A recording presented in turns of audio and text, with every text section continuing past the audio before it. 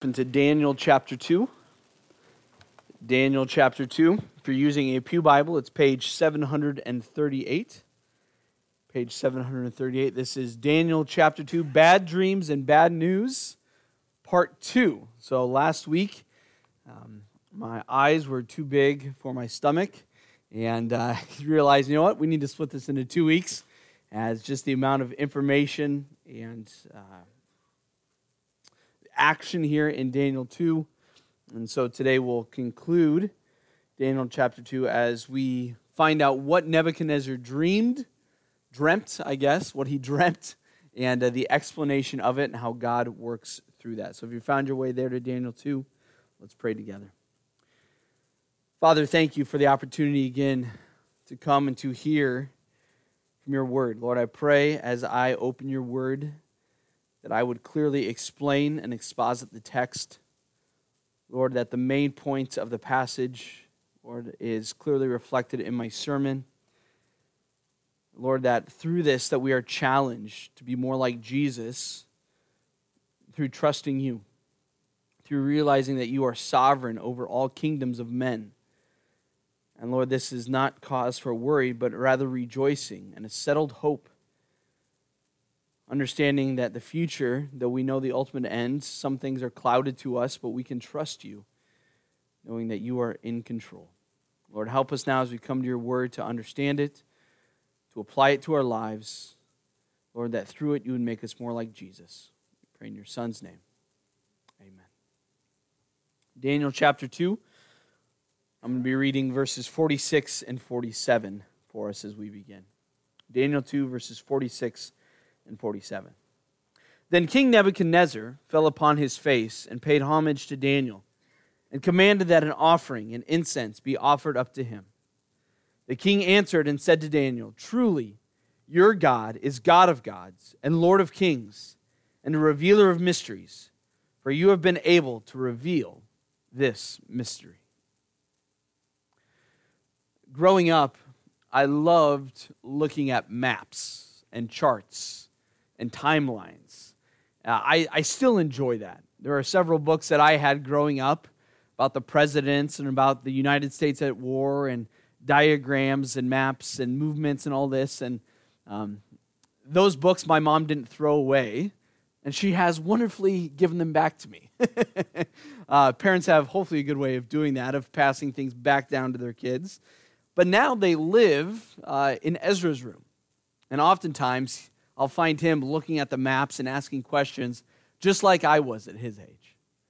I just love, I find it fascinating, right? The rising and falling of nations. I have an Adams chronological chart, and it's, I think, 20 feet long.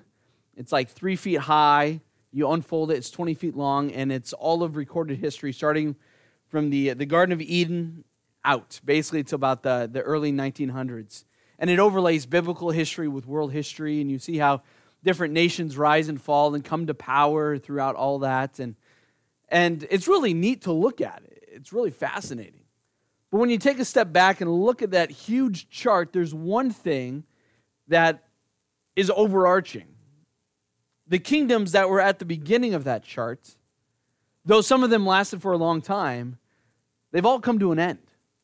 Some of them grew very large, but then all of a sudden they ended. They stopped. Then a new nation took their place, and then nations split or nations merged, and they formed, and they molded, and they shaped, and they were put together and taken apart over the course of history. There's not one nation that began early in the chart that still exists at the end of the chart. That's fascinating, because as you look at that, and you look at the top, which covers biblical history, you realize there is one kingdom that is still there, ruling and reigning. God's kingdom is over all of that.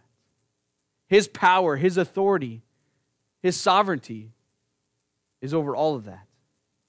As we come to our second half of Daniel chapter 2 here, we see God's plan for the future of the kingdoms of men. Nebuchadnezzar had a dream. We learned about that last week, and he wanted to know what the dream meant. And so he brought in his wise men. He asked them, "What does my dream mean?" And they said, "Well, King, tell us what your dream was, and we'll explain it to you." He says, no, I want you to show your power by explaining my dream to me. I'm not going to tell you. You need to tell me what it is. And they said, we can't do that. And he said, then I'm going to kill you. And not only you, but every other wise man or enchanter or magician or sorcerer in the kingdom. Nebuchadnezzar was so overwhelmed and perplexed and troubled by this dream that he was in a fit of rage. He wanted the answer, and when his counselors could not give it to him, death was the answer. Of course, Daniel and his friends were in that class of counselors, of wise men, and so they themselves were going to be put to death. But Daniel pleaded and said, no, give us a moment to inquire of our God. And Daniel does that, and the Lord graciously reveals in a vision to Daniel what Nebuchadnezzar's dream was.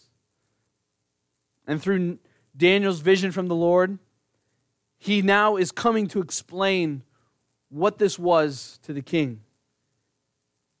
Daniel has been granted this gracious gift by God to not only preserve his life, but the life of many wise men in the city and in the nation. It demonstrates God's bringing glory to himself through this provision of wisdom and understanding. Our big idea for this whole chapter is this, is through the provision of wisdom and understanding to Daniel, God brings glory to himself by revealing the end of human kingdoms and the eternality of his kingdom. So we've already looked at here the failure of the false religions, the wise men, the sorcerers. They were empty, they failed. And then we see here how the faithfulness of the one true God, of God, is expressed through the giving of this vision to Daniel. False religions fail, but God is faithful. He is good, and he provides wisdom and understanding for those who humbly seek it. And that brings us to our third point, which is the second half of our message here, is this, is that God demonstrates his glory through the future of the kingdoms of men.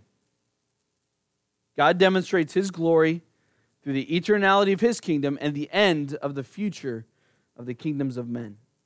So we looked at up through verse 24. So let's begin at verse 25, and we'll walk our way through the rest of the chapter here. Following the revealing of this vision to Daniel, Daniel gives praise to God through this prayer, and then he comes to Arioch, who is captain of the king's guard, who was sent to kill all the wise men, and he says, wait, I've received this vision. Let me have an audience before the king. I will explain it. So verse 25.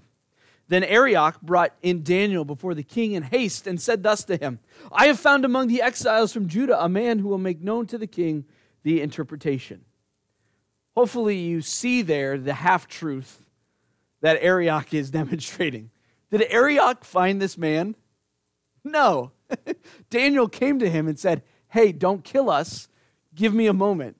But we see some politics here. Lord, I found this man. When he gives the answer, remember, I'm the one who found him, right? It's the politics of Babylon here. It's just an interesting note that Daniel records that for us. And he says, I found him, and he's going to make known the interpretation. Verse 26, the king declared to Daniel, whose name was Belteshazzar, that was his Babylonian name, and he asked this question, are you able to make known to me the dream that I have seen in its interpretation? That's an interesting question. The king is asking Daniel, Daniel, can you make known to me the dream and what it means? And what are we expecting Daniel to say? Yes, I can. What does Daniel say? Verse 27. No wise man, enchanter, magician, or astrologer can show to the king the mystery that the king has asked. Wait, Daniel, that includes you. Daniel's basically saying, no man can. I can't. I can't tell you the dream. Could you imagine what was going on in the king's mind? Like, wait a minute, I thought you said you could. Now you say you can't? But what Daniel is doing here is removing himself, in a sense, from the equation of saying, this is not from my own wisdom, my own divination, my own thought, but rather, this is a gift from God, this vision. Daniel is saying, I am merely the vessel, the instrument that is not from me. I am not the source of this information. This information is not found in a human, but it only comes from the one true God. No wise men, Daniel says, enchanters, magicians, or astrologers can show to the king the mystery that the king has asked. But there is a God in heaven who reveals mysteries, and he has made known to King Nebuchadnezzar what will be in the latter days. Your dream and the visions of your head as you lay in your bed are these. Daniel says, no man can give you the answer to these, even not me. But there is a God in heaven who can. And he has. He's given them to me to tell you. Daniel is the messenger. Daniel is not the source of this information. The power to do this is not from Daniel himself, but from his God. Again, this is about God, not about Daniel. Daniel goes on to explain what the dream was to Nebuchadnezzar here in verse 29. To you, O king, as you lay in bed, came thoughts of what would be after this. He who reveals mysteries has made known to you what is to be. Daniel's explaining here that the king was laying in his bed, whether he was dreaming or half asleep. He had this dream, and it was what was to come, what was the future. As a monarch, as a king, he would always be concerned about his future, of establishing his kingdom, of would it last, who would be in charge, what enemies are on the outside. This was the concern of his mind, of what was to come. Verse 30, but as for me, this mystery has been revealed to me, not because of any wisdom that I have more than all the living, but in order that the interpretation may be made known to the king, and that you may know the thoughts of your mind. Daniel says, you've had these thoughts, these concerns, you've had this vision. The only reason I have the answer is because it's been given to me by God. Not because of any wisdom that I have, but it's been given to me by God for you to know. And this is the dream here. Verse 31. You saw, O king, and behold, a great image. This image, mighty and of exceeding brightness, stood before you, and its appearance was frightening. So the king saw this image. The word image is the idea of statue. Not image as in just a picture, but an image, an idol. And it was bright. It was mighty. It was menacing. It was frightening, Daniel says in the end of verse 31.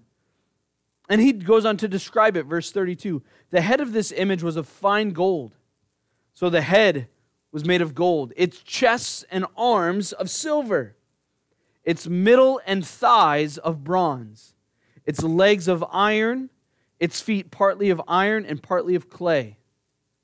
So you see this image, this statue was of a man, a figure of a man, and its head was gold, being the top made of gold. And the section was of silver, and then bronze, and then iron, and then the feet were iron mixed with clay. Something we notice here of this statue is the decreasing value of the materials. Gold, very valuable. Silver, next. Bronze, and then iron. But we also see the harshness of the materials grow as well. Gold was something for jewelry, something that was fine. Silver was often used for things that would be like silverware, utensils, vessels like that. Bronze would be sturdy, maybe things for building, and then iron. Iron and clay, those base materials, but they were used for weapons, for things that would be there to destroy. So you see the decreasing value, but the increasing harshness, or what the materials would be used for. Daniel explains this. Verse 35. Then the iron, the clay, the bronze, and the silver, and the gold all together were broken in pieces. So there's this amazing, mighty, terrifying statue made of these four materials. Then all of a sudden, it was broken in pieces. Almost like it explodes. And it became like chaff of the summer threshing floors. It was broken into pieces so fine that it would just blow away with the wind. These aren't chunks like, oh great, now we need to make a pile. This is like dust that's just so fine that a gust of wind comes along and just disperses it. and the wind carried them away, so that not a trace of them could be found. Not a trace of them could be found. I love my leaf blower. You get that strong gust of wind, according to mine, up to 200 miles per hour, right? I've tested it on Ezra. It's pretty strong. He usually runs away. But you have that leaf blower or the air compressor with the nozzle on it to clean something out because the wind blows it away and nothing can stand against it. And here, you have this statue obliterated into fine dust, and the wind carries it away so much so that nothing could be found. It's all blown away. But the stone that struck the image, so now we read about how the image was destroyed. The stone that struck the image became a great mountain and filled the whole earth. So Nebuchadnezzar's dream was this. This statue was bright and mighty and frightening. It was made of 4 different materials in decreasing value, and obviously these materials used for different things with the use of it going from more reserved, special, with the gold to the iron, more harsh. And so you have this statue, and all of a sudden then it's obliterated. It's destroyed by this stone. And it's destroyed so much so that when the wind comes, it sweeps every remnant of these nations away. This was the dream that Nebuchadnezzar had. And you could see why it'd be like, I wonder what this means. These are very descriptive things. As we understand prophecy, and specifically here this apocalyptic, not apocryphal, that'd be bad. Apocalyptic prophecy of the future, the imagery is important. The symbols that are used, so the gold, the silver, the bronze, the iron, the motion of the stone destroying the statue, it's important. And thankfully, Daniel goes on to interpret the dream for the king. Verse 36. This was the dream. Now we will tell the king its interpretation. You, O king, the King of kings, to whom the God of heaven has given the kingdom, the power and the might and the glory, into whose hand he has given wherever they dwell, and the children of man, the beasts of the field, and the birds of the heavens, making you rule over them all. You are the head of gold. So Daniel goes on to explain this here, and he talks to Nebuchadnezzar, and he calls him the King of kings. Now understand, this is not Daniel saying that Nebuchadnezzar is God. As we think of Jesus as the King of kings, it's not what he's saying. He's saying he's the King of kings as he's the most powerful king on the earth right now. And Nebuchadnezzar was. They were the world power at this point in time. From 600 BC down to about 530, 520-ish, around that time, a long time, Babylon was the world power. He was the King of kings. Everyone paled in comparison to him. And he had dominion over the earth, the known world. And Daniel recounts all this by describing Nebuchadnezzar's position. He is the most powerful man in the world, and Daniel is identifying that. But interestingly enough, Daniel uses a phrase that he's used before in his writing. You, O king, the King of kings, to whom the God of heaven has given the kingdom. Nebuchadnezzar has all of his position and power and authority because the Lord has given it to him. He has given it to him. Yes, Nebuchadnezzar may be a shrewd leader or a wonderful military tactician, but through that, all of those gifts, all of that ability has been given to him by God through his sovereignty to put him in the place that he's in right now. Nebuchadnezzar is who he is, where he's at, because God is the one who is sovereignly at work. You are the head of gold. So as you look at the statue and think of the head of gold, that's Nebuchadnezzar, and that's Babylon. Kings and nations are used interchangeably. So when Daniel may speak of Nebuchadnezzar, he's speaking of not only Nebuchadnezzar, but of Babylon. And when he speaks of Babylon, he's speaking of the kings. So kings, nations, kings, kingdoms, they're interchangeable here in this language. So the head of gold is Nebuchadnezzar. It's Babylon. This kingdom that is powerful. It's the head of gold. Verse 39, another kingdom inferior to you shall arise after you. So after Babylon, there will be a different kingdom, one that's inferior to Babylon. Inferior how? There are many ideas, and I think there are a couple good ones. One is inferior as far as might and rule and the efficiency and the quality of the culture. Babylon was a very well-established culture with a lot of art and learning and industry. And these nations that follow, they never quite measure up to the brilliance of Babylon in different ways. It's also inferior, some commentators think, of the quality of the character of the nation. So these nations become more and more pagan. Now they're all pagan, but they become less and less tolerant of other religions, and the wickedness that is found within them just grows at an exponential rate to where it is just, by the end, blasphemous against God. But it's inferior to Babylon. The rule won't be as long. The quality of the nation won't be as good. This kingdom is inferior, it shall arise after you.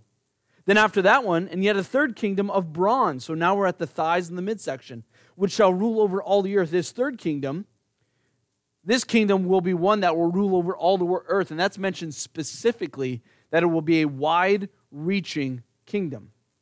And then lastly, verse 40, there shall be a fourth kingdom, strong as iron, because iron breaks to pieces and shatters all things. And like iron that crushes, it shall break and crush all these, meaning the previous kingdoms. And as you saw the feet and toes, partly of potter's clay and partly of iron, it shall be a divided kingdom. So, divided not in the sense of split, but it will be unstable. It will be prone to up and down, of turmoil within itself. It will be a divided kingdom. But some of the firmness of iron shall be in it. So it's strong, it's harsh. He says, just as you saw iron mixed with the soft clay. And as the toes of the feet were partly iron and partly clay, so the kingdom shall be partly strong and partly brittle. So this fourth kingdom is one that is powerful and harsh and strong, but yet there is weakness and turmoil and division within it. It will be one that will be filled with a lot of maybe change in rulers, of uneasiness and unsteadiness. Verse 44. And in the days of those kings, so the kings of this fourth kingdom, the God of heaven will set up a kingdom that shall never be destroyed, nor shall the kingdom be left to another people. It shall break in pieces all these kingdoms and bring them to an end, and it shall stand forever. Just as you saw that a stone was cut from a mountain by no human hand, that it broke in pieces the iron, the bronze, the clay, the silver, and the gold. A great God has made known to the king what shall be after this. The dream is certain, and interpretation sure. So the interpretation of the statue, 4 kingdoms, gold, silver, bronze, iron, and then the toes of the feet of iron and clay. But there's actually a 5th kingdom. This 5th kingdom is this stone that comes in at the end and utterly destroys these kingdoms. And it shall break these kingdoms and bring them to an end. And what's different about this 5th kingdom? It stands forever. It has no end. It fills the whole earth. It is not bound, but is completely filling the earth. And 3, it is not made by human hands. It's not a stone cut by human hands. It's a divine kingdom, meaning God is ultimately the one who brings this kingdom about. This is the interpretation, and it is sure. So what Daniel is revealing here to Nebuchadnezzar is Nebuchadnezzar, after your kingdom, there'll come another kingdom, then another, and then this 4th kingdom. But then after that 4th kingdom will come God's kingdom. God's rule here on the earth that will shatter all these other kingdoms. They will be scattered, they will be done away with, and God's kingdom will be established forever, because the source of his kingdom is not from man, but it's from himself, who is eternal. It will have no end. Nebuchadnezzar, as a king, receives this vision of the future, of history that is to come. Now the question lends itself, who are these kingdoms? Our curiosity is piqued, right? Well, who's the kingdom of silver and the kingdom of bronze and of iron, and how does all this work? We need to be careful we don't say and seek more than the Scriptures say. But from this passage and the rest of Daniel, we can have a pretty good idea of the identity of these kingdoms. Of course, the gold kingdom is Babylon. That's clear here. The silver kingdom. What kingdom directly follows Babylon? It's the kingdom of the the Medes and Persians. The Mersians right there. The Medes and the Persians. This is Cyrus, King Cyrus. This is Xerxes. This powerful kingdom, not quite as powerful as Babylon, but it follows Babylon. We read in Daniel 8 about this kingdom. So the next kingdom, this one of silver, is the Medes and Persians. Following the Medes of Persians is the kingdom of Greece. Alexander the Great conquers the Persians. And his nation is over, his kingdom is perhaps the largest kingdom over the known earth, stretching all the way from Greece all the way into India. And he conquers that amount in just a few years. It's remarkable. In Daniel chapter 8 and following, that kingdom is shown as a leopard with 4 wings. It's something that's fast and swift, demonstrating the speed in which it will conquer. So we have gold, Babylon, the silver, Medes and Persians, the bronze, Greece with Alexander the Great. And following that, we would assume that the kingdom of iron would be that of Rome. Rome is harsh. Rome is this kingdom that conquers all these other kingdoms as well. And the power and ferocity and ferociousness that Rome has is unparalleled. It is a harsh, harsh kingdom. But there's some question as to how does God's kingdom then come in at the end? Because Rome obviously has been destroyed, but God hasn't set up his kingdom here on earth. And that brings us to the point that this is prophecy, looking to the future. As much as we love prophecy to line itself out just perfectly for us, to give us all the details, God doesn't do that. Oftentimes in prophecy, an apocalyptic prophecy, there's imagery that is used to describe a theme or a pattern that will happen. This is what it will be like in the end days, in the latter days. And so, while I believe that this kingdom of iron does refer to Rome and its harshness and its power and the unsteadiness that was Rome, I believe this fourth kingdom also demonstrates all the kingdoms that follow after Rome, that they are set against God and his people. This fourth kingdom is the nature of the world, in a sense, that all these kingdoms will be set against God and they'll be rising and falling. They'll be divided. There'll be an uneasiness, but they will be harsh. And ultimately, God's kingdom will come and put an end to all of this. Certain theological frameworks believe that when Jesus died on the cross and was raised from the dead, that God's kingdom began then. And to a certain extent it did, but God's kingdom on earth has not been established. The millennial reign hasn't been established yet. You look around, this is not the millennium. This is not God's kingdom on earth making all things right.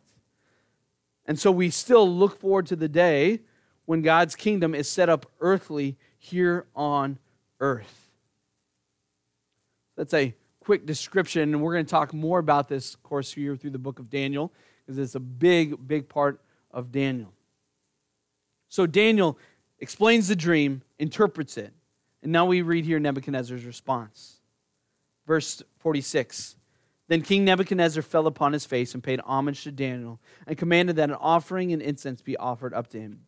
Nebuchadnezzar is humbled, and he responds with awe. He falls on his face, and this will not be the last time we see Nebuchadnezzar falling on his face.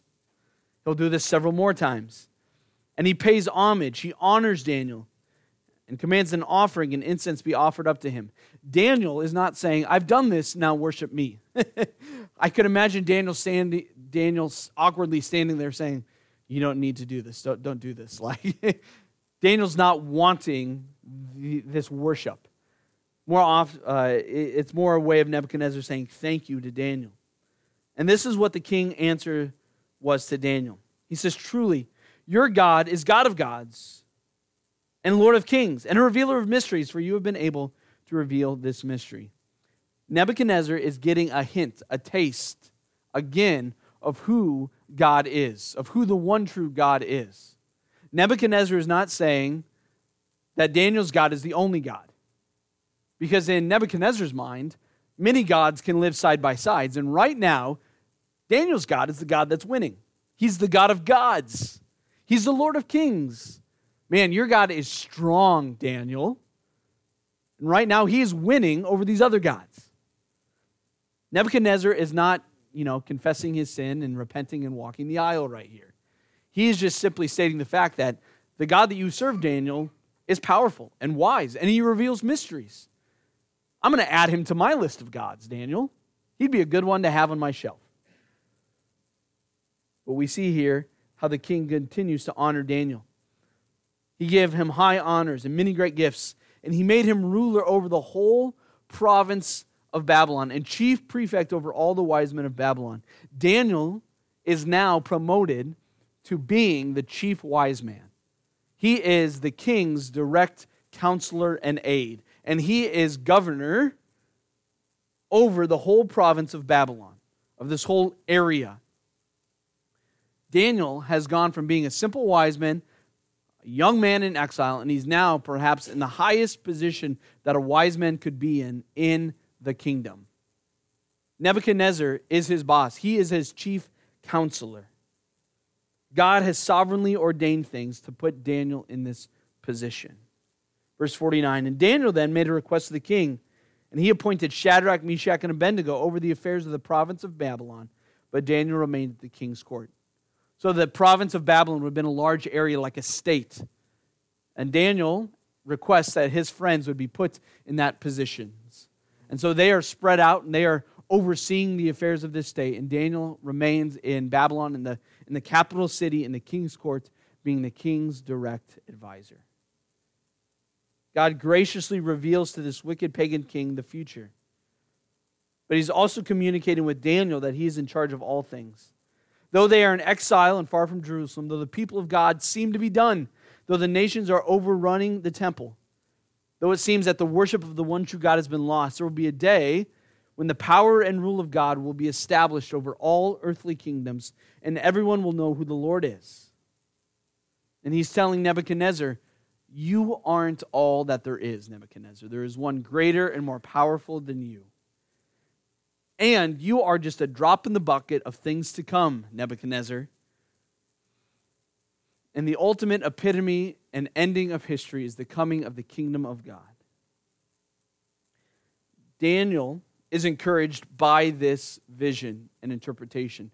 The king is forewarned and humbled in a way of who God is through this vision. God is demonstrating his power and his authority and his sovereignty over the nations. It goes back to Psalm 2 when the psalmist says, why do the nations rage? Why is there so much warring? Why is there all this? Because of the pride of sinful man, but yet God is sovereign over all. They fight even though they cannot win. They strive even though they will lose. So as we come to the end here and as we see this, what does this mean for us? First of all, we see God's hand in directing history. These nations, and we have the privilege of looking back and having history and matching that with the Bible and seeing, how these things line up. And there still are questions that we may have about that fourth kingdom. But what is clear is that that kingdom will come to an end. That it will be utterly destroyed as these other kingdoms have as well. That even though other kingdoms may rise and be set against the one true God, they will not win. God is sovereign through history, through the rising and falling of nations. Secondly, because God is sovereign over these rising and fallings of nations, we should have hope. And we should have peace, and we should trust that God is at work. Daniel was in exile. What hope did he have? Well, he knows that the Lord is sovereign behind all of these things. He can put his trust, his rest, his peace in who God is and what he's done. They know the outcome. They know what's going to happen. So they can look at the upheaval and the change of leaders and nations with a peaceful heart that's trusting the Lord, because they know in the end who's in charge. Even though things happen that they may not know how it's all going to work out exactly, they know the one who is, in a sense, pulling the strings behind it. And thirdly, just as we see God's hand in human history, which should lead us to trust and to hope and to have peace, we need to realize that the ultimate end of all of this is God. It's about Him. It's about Him and His kingdom and His rule and His reign and His authority and His power. It's about Him. We sing, "How great Thou art." Come praise and glorify, that we would be to the praise of His glorious grace. Because in the end, what remains from this statue? Nothing from this statue, but the rock that was hewn without human hands, that has grown into a mountain that has filled the whole earth. It is God. That God is the ultimate end. And that we should rejoice in that. We should have hope in that, because ultimately it's all about Him. The upheaval and the change of leaders and nations can cause us to fret. You can read the news. You can look at things happening around the world. And you can think, oh no, what's going to happen? And oh no, what about this? But we know the end. We know the final result. And so we can look at those things with a different point of view. 2016, two things happened in 2016. One, Ezra was born, our first child. Secondly, not as important, but still pretty exciting, the Cubs won the World Series. I remember that night, it was a Wednesday night. You know, God does that, you know. The game starts like at 7 o'clock. Youth group starts at 7 o'clock. It's like, I can't look at my phone. You know, Jesus is better. The game will still be going on after all that, you know. So all that happens, get home, turn the game on. As my wife would say, baseball takes forever. And it did that night. I remember her going to bed and the game's still happening. And she looked at me and she goes, if they win and you cheer and you wake up Ezra, so help me. Because he's like 7 months old at the time. But I remember watching and fretting, and I don't normally bite my fingernails. I was biting my fingernails then.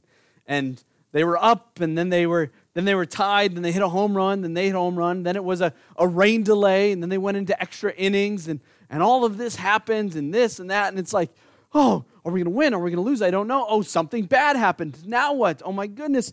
The guy hit the home run and hit the camera, and it's tied, and up and down. What's going to happen? I don't know. And then, right, the greatest game ever to be played was on a Wednesday in November in Cleveland. The Cubs end up winning the World Series in extra innings. Oh, we did it. The Cubs did it.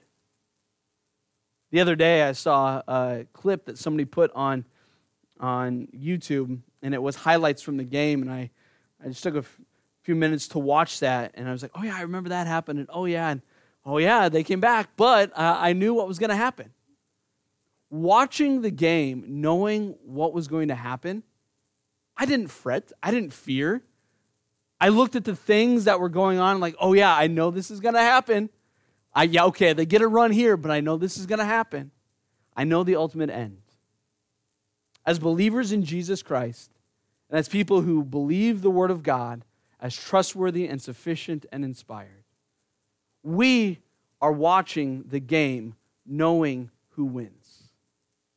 We aren't watching the game thinking, I don't know, are we going to win? No, we are watching the game and we know who's going to win. Therefore, when something bad happens, rather than saying, I don't know what's going to happen, we should say, yeah, this happens, but wait for what happens next. As believers in Jesus Christ, as people who've been redeemed through His blood, who believe the inspired Word of God, we know the end. Though nations rise and though they may be set against God, we know who has the ultimate victory. So we take those things that come, that are difficult, that are hard, but in the midst of them, we do not despair, we do not lose hope, but we have a settled trust in who God is and what He's going to do. The Lord is the one who controls the rising and falling of nations. We should not fret, we should not worry, but we should set our hearts on being to the praise of his glorious grace, understanding that in the end, he wins. That God will be glorified through the rising and falling of nations and through the setting up of his kingdom that will last forever. Let's pray. Father, thank you for your word this morning and the reminder for us, Lord, that you are a great and mighty and powerful God. May we not fret as we see the world around us that's so full of sin and wickedness, Lord, of attitudes that are set against you. Lord, but may we proclaim your goodness and the gospel of Jesus Christ to a world that needs to hear us. And Lord, may we trust you, knowing in the end that you win. Lord, we love you. We thank you for the hope that we have, not only through the prophecy here in Daniel, but through the giving of your Son, through his resurrection, and the hope of an inheritance that is kept for us unfading with you. We pray in your Son's name. Amen.